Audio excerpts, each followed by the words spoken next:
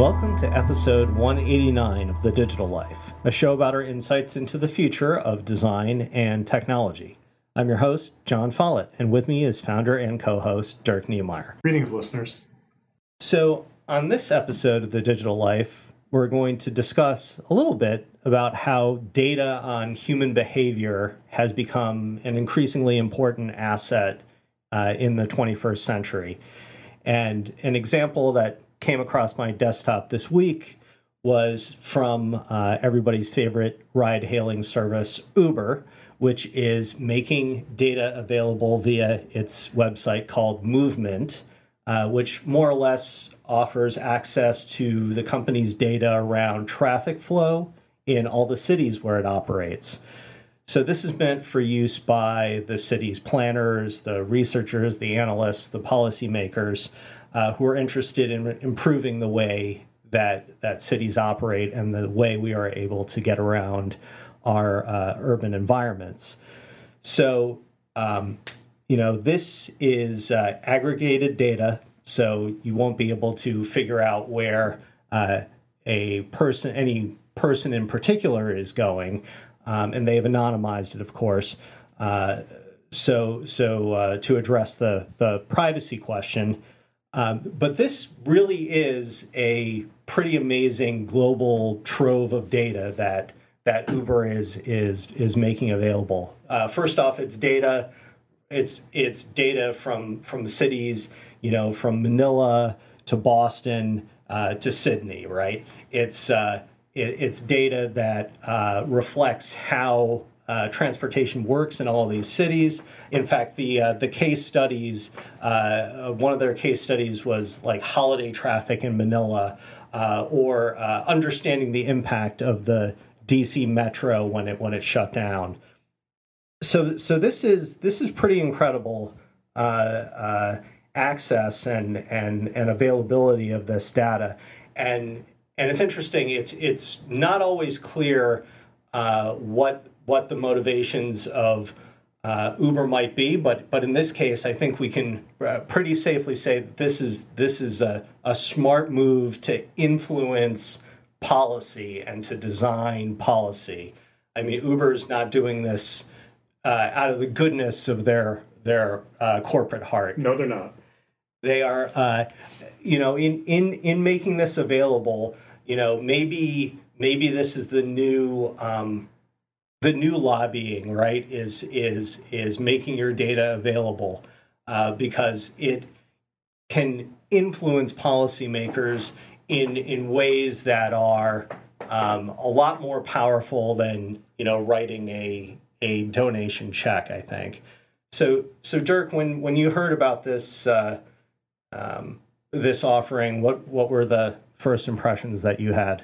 Yeah, so I am certainly an Uber skeptic. The bro culture at Uber is well known and has been written about. The mistreatment and misrepresentation or underrepresentation of women at the company is well documented. So I'm not a big fan of Uber. I use the service because it's a great convenience for me, but that's because I don't value my convenience as much as my opinion, and so my opinion is very negative about Uber. I'm sorry to say. So I'm skeptical. I mean, look, Uber is waging war with municipalities all around the world to get into the markets, to get the right sort of legislation on their side, and it's with mixed results. And to me, this is a PR salvo. Look, maybe there's somebody in Uber, or certainly part of it is, hey, this solves our PR problem, and look, it's kind of a good thing too. Like, amen. I'm sure. I'm not so cynical as to think there's zero of their, doing it for positive reasons. But I mean, this is a rotten company, and it's a rotten company that's looking to improve its image and improve its business prospects by virtue of doing something that the ignorant media is happy to position as something that's more holistically serving. But I mean, make no mistake, this is about Uber making more money, and it certainly doesn't change my opinion of Uber, which is obviously quite negative. Yeah, I think it's interesting to me the intimacy of the data, right? Like, we're only beginning to see sort of the start of what's possible with, say, the Internet of Things and having sensors and devices in your house that are really delivering information to providers, whether they be companies or nonprofits or what have you. And there's this digital connection that you make between yourself and your service provider that becomes increasingly intimate, for lack of a better word. So even though this is anonymized data, and I get that, it's all about how we move throughout the day, how we're going to work, going to play, going home, and I think this is just sort of the tip of the iceberg insofar as it's a little creepy how much we're tracked and measured now. And I realize that this is when we live in such large groups, right, in cities, that this is the information that in aggregate is going to make all of our lives better, because then you can plan for ways that there won't be as much congestion, or the ways that metro service or subway service can get you places faster, or serve underserved areas, or any number of great things. But at the same time, this data fabric that we're creating, it is also attaching us to corporate interests in ways that I don't even know how to process yet. So I'll give you another example from a company that maybe we like a little better than Uber, say. Let's hope so. Which is Netflix, right? So Netflix secret sauce is, of course, that they know everything that you like to watch, and part of Netflix.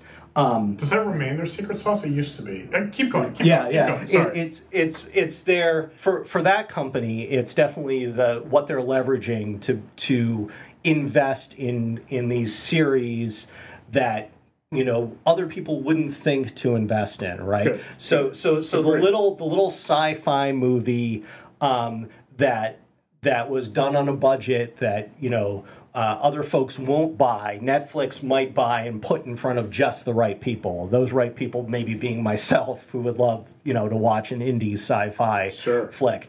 But Shane Carruth, John. Watch the movies of Shane Carruth. All right, I'll put that on the wish list. Primer and Upstream Color. For my money, he's the best director out there today. Keep going. Right. So yes. So sci-fi aside, Netflix has all this information which they're able to plow into their own productions to make their own content, right? And so that gives them insight into what we're watching for enjoyment, what we're watching for, maybe for information from documentaries, how, when we're watching, what our habits are around that. So it's similar to the type of data that Uber has, but in the case of Netflix, maybe it feels more like it's a service than something else. But a third example of that, of course, are all our purchasing habits. And let me tell you, like, Amazon is where I buy just about everything, right? Yeah. That's where all my Christmas shopping gets done. In fact, I think you can go through my Amazon history and just see, exactly what was going on in my life at the time. Me too. Yeah. So these are data tendrils. These are the sort of the footprints of our lives that we're leaving in cyberspace, and it's an asset. Data is this new material asset that companies are aggregating, they're using, they're licensing, they're going to combine with other data.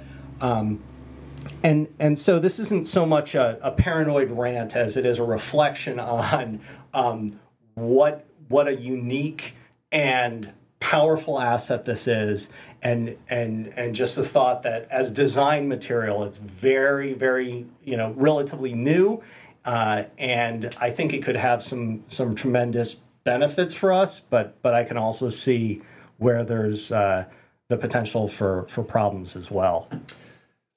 Yeah, the issue is right now it's dumb data. So Netflix, for example, very intelligently can push to us what we're going to like to watch and figure out what things to make to determine, what we'll enjoy.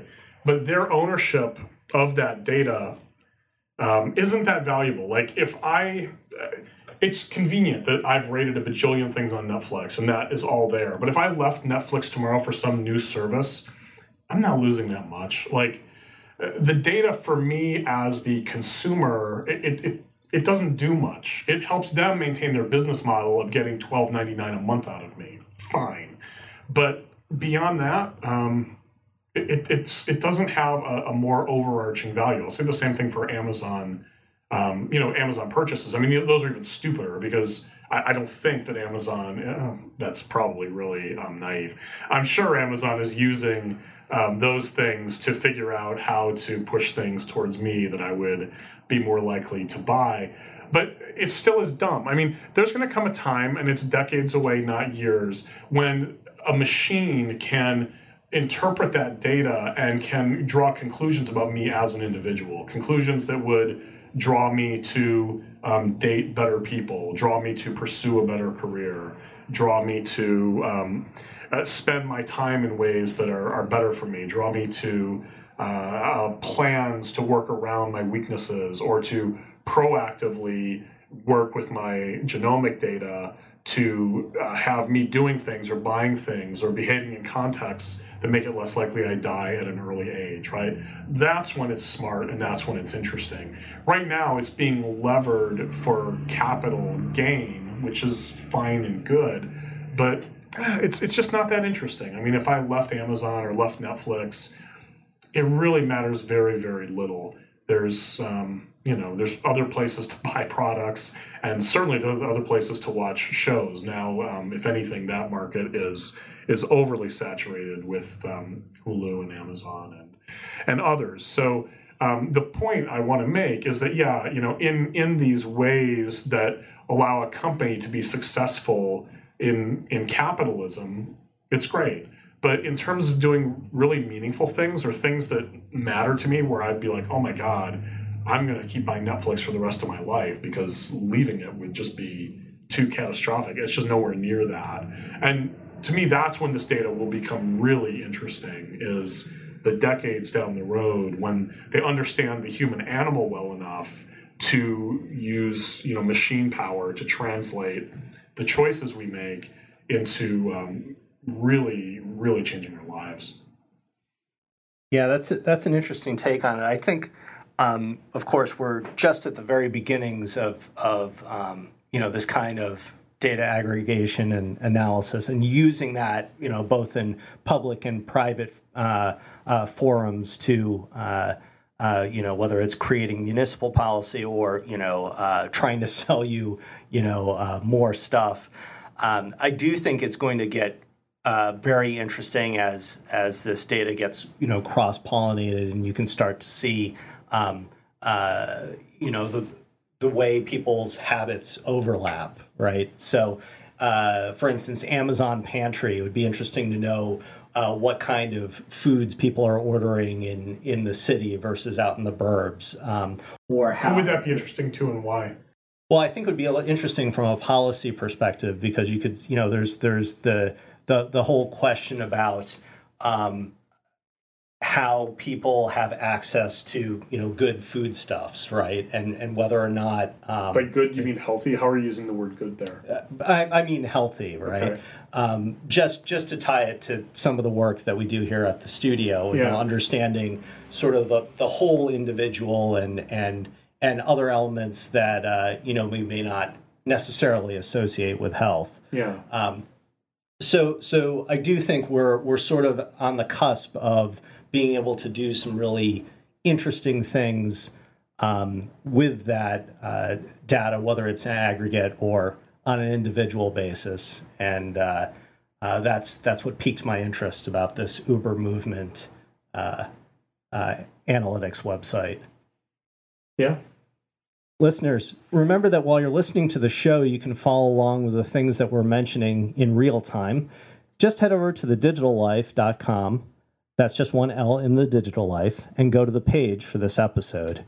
We've included links to pretty much everything mentioned by everybody, so it's a rich information resource to take advantage of while you're listening, or afterward if you're trying to remember something that you liked. You can find The Digital Life on iTunes, SoundCloud, Stitcher, Player FM, and Google Play. And if you want to follow us outside of the show, you can follow me on Twitter at John Follett. That's JONFOLLETT. And of course, the whole show is brought to you by Involution Studios, which you can check out at goinvo.com. That's GOINVO.com. Dirk? You can follow me on Twitter at DNemeyer. That's at DKNEMEYER. And thanks so much for listening. So that's it for episode 189 of The Digital Life. For Dirk Niemeyer, I'm John Follett, and we'll see you next time.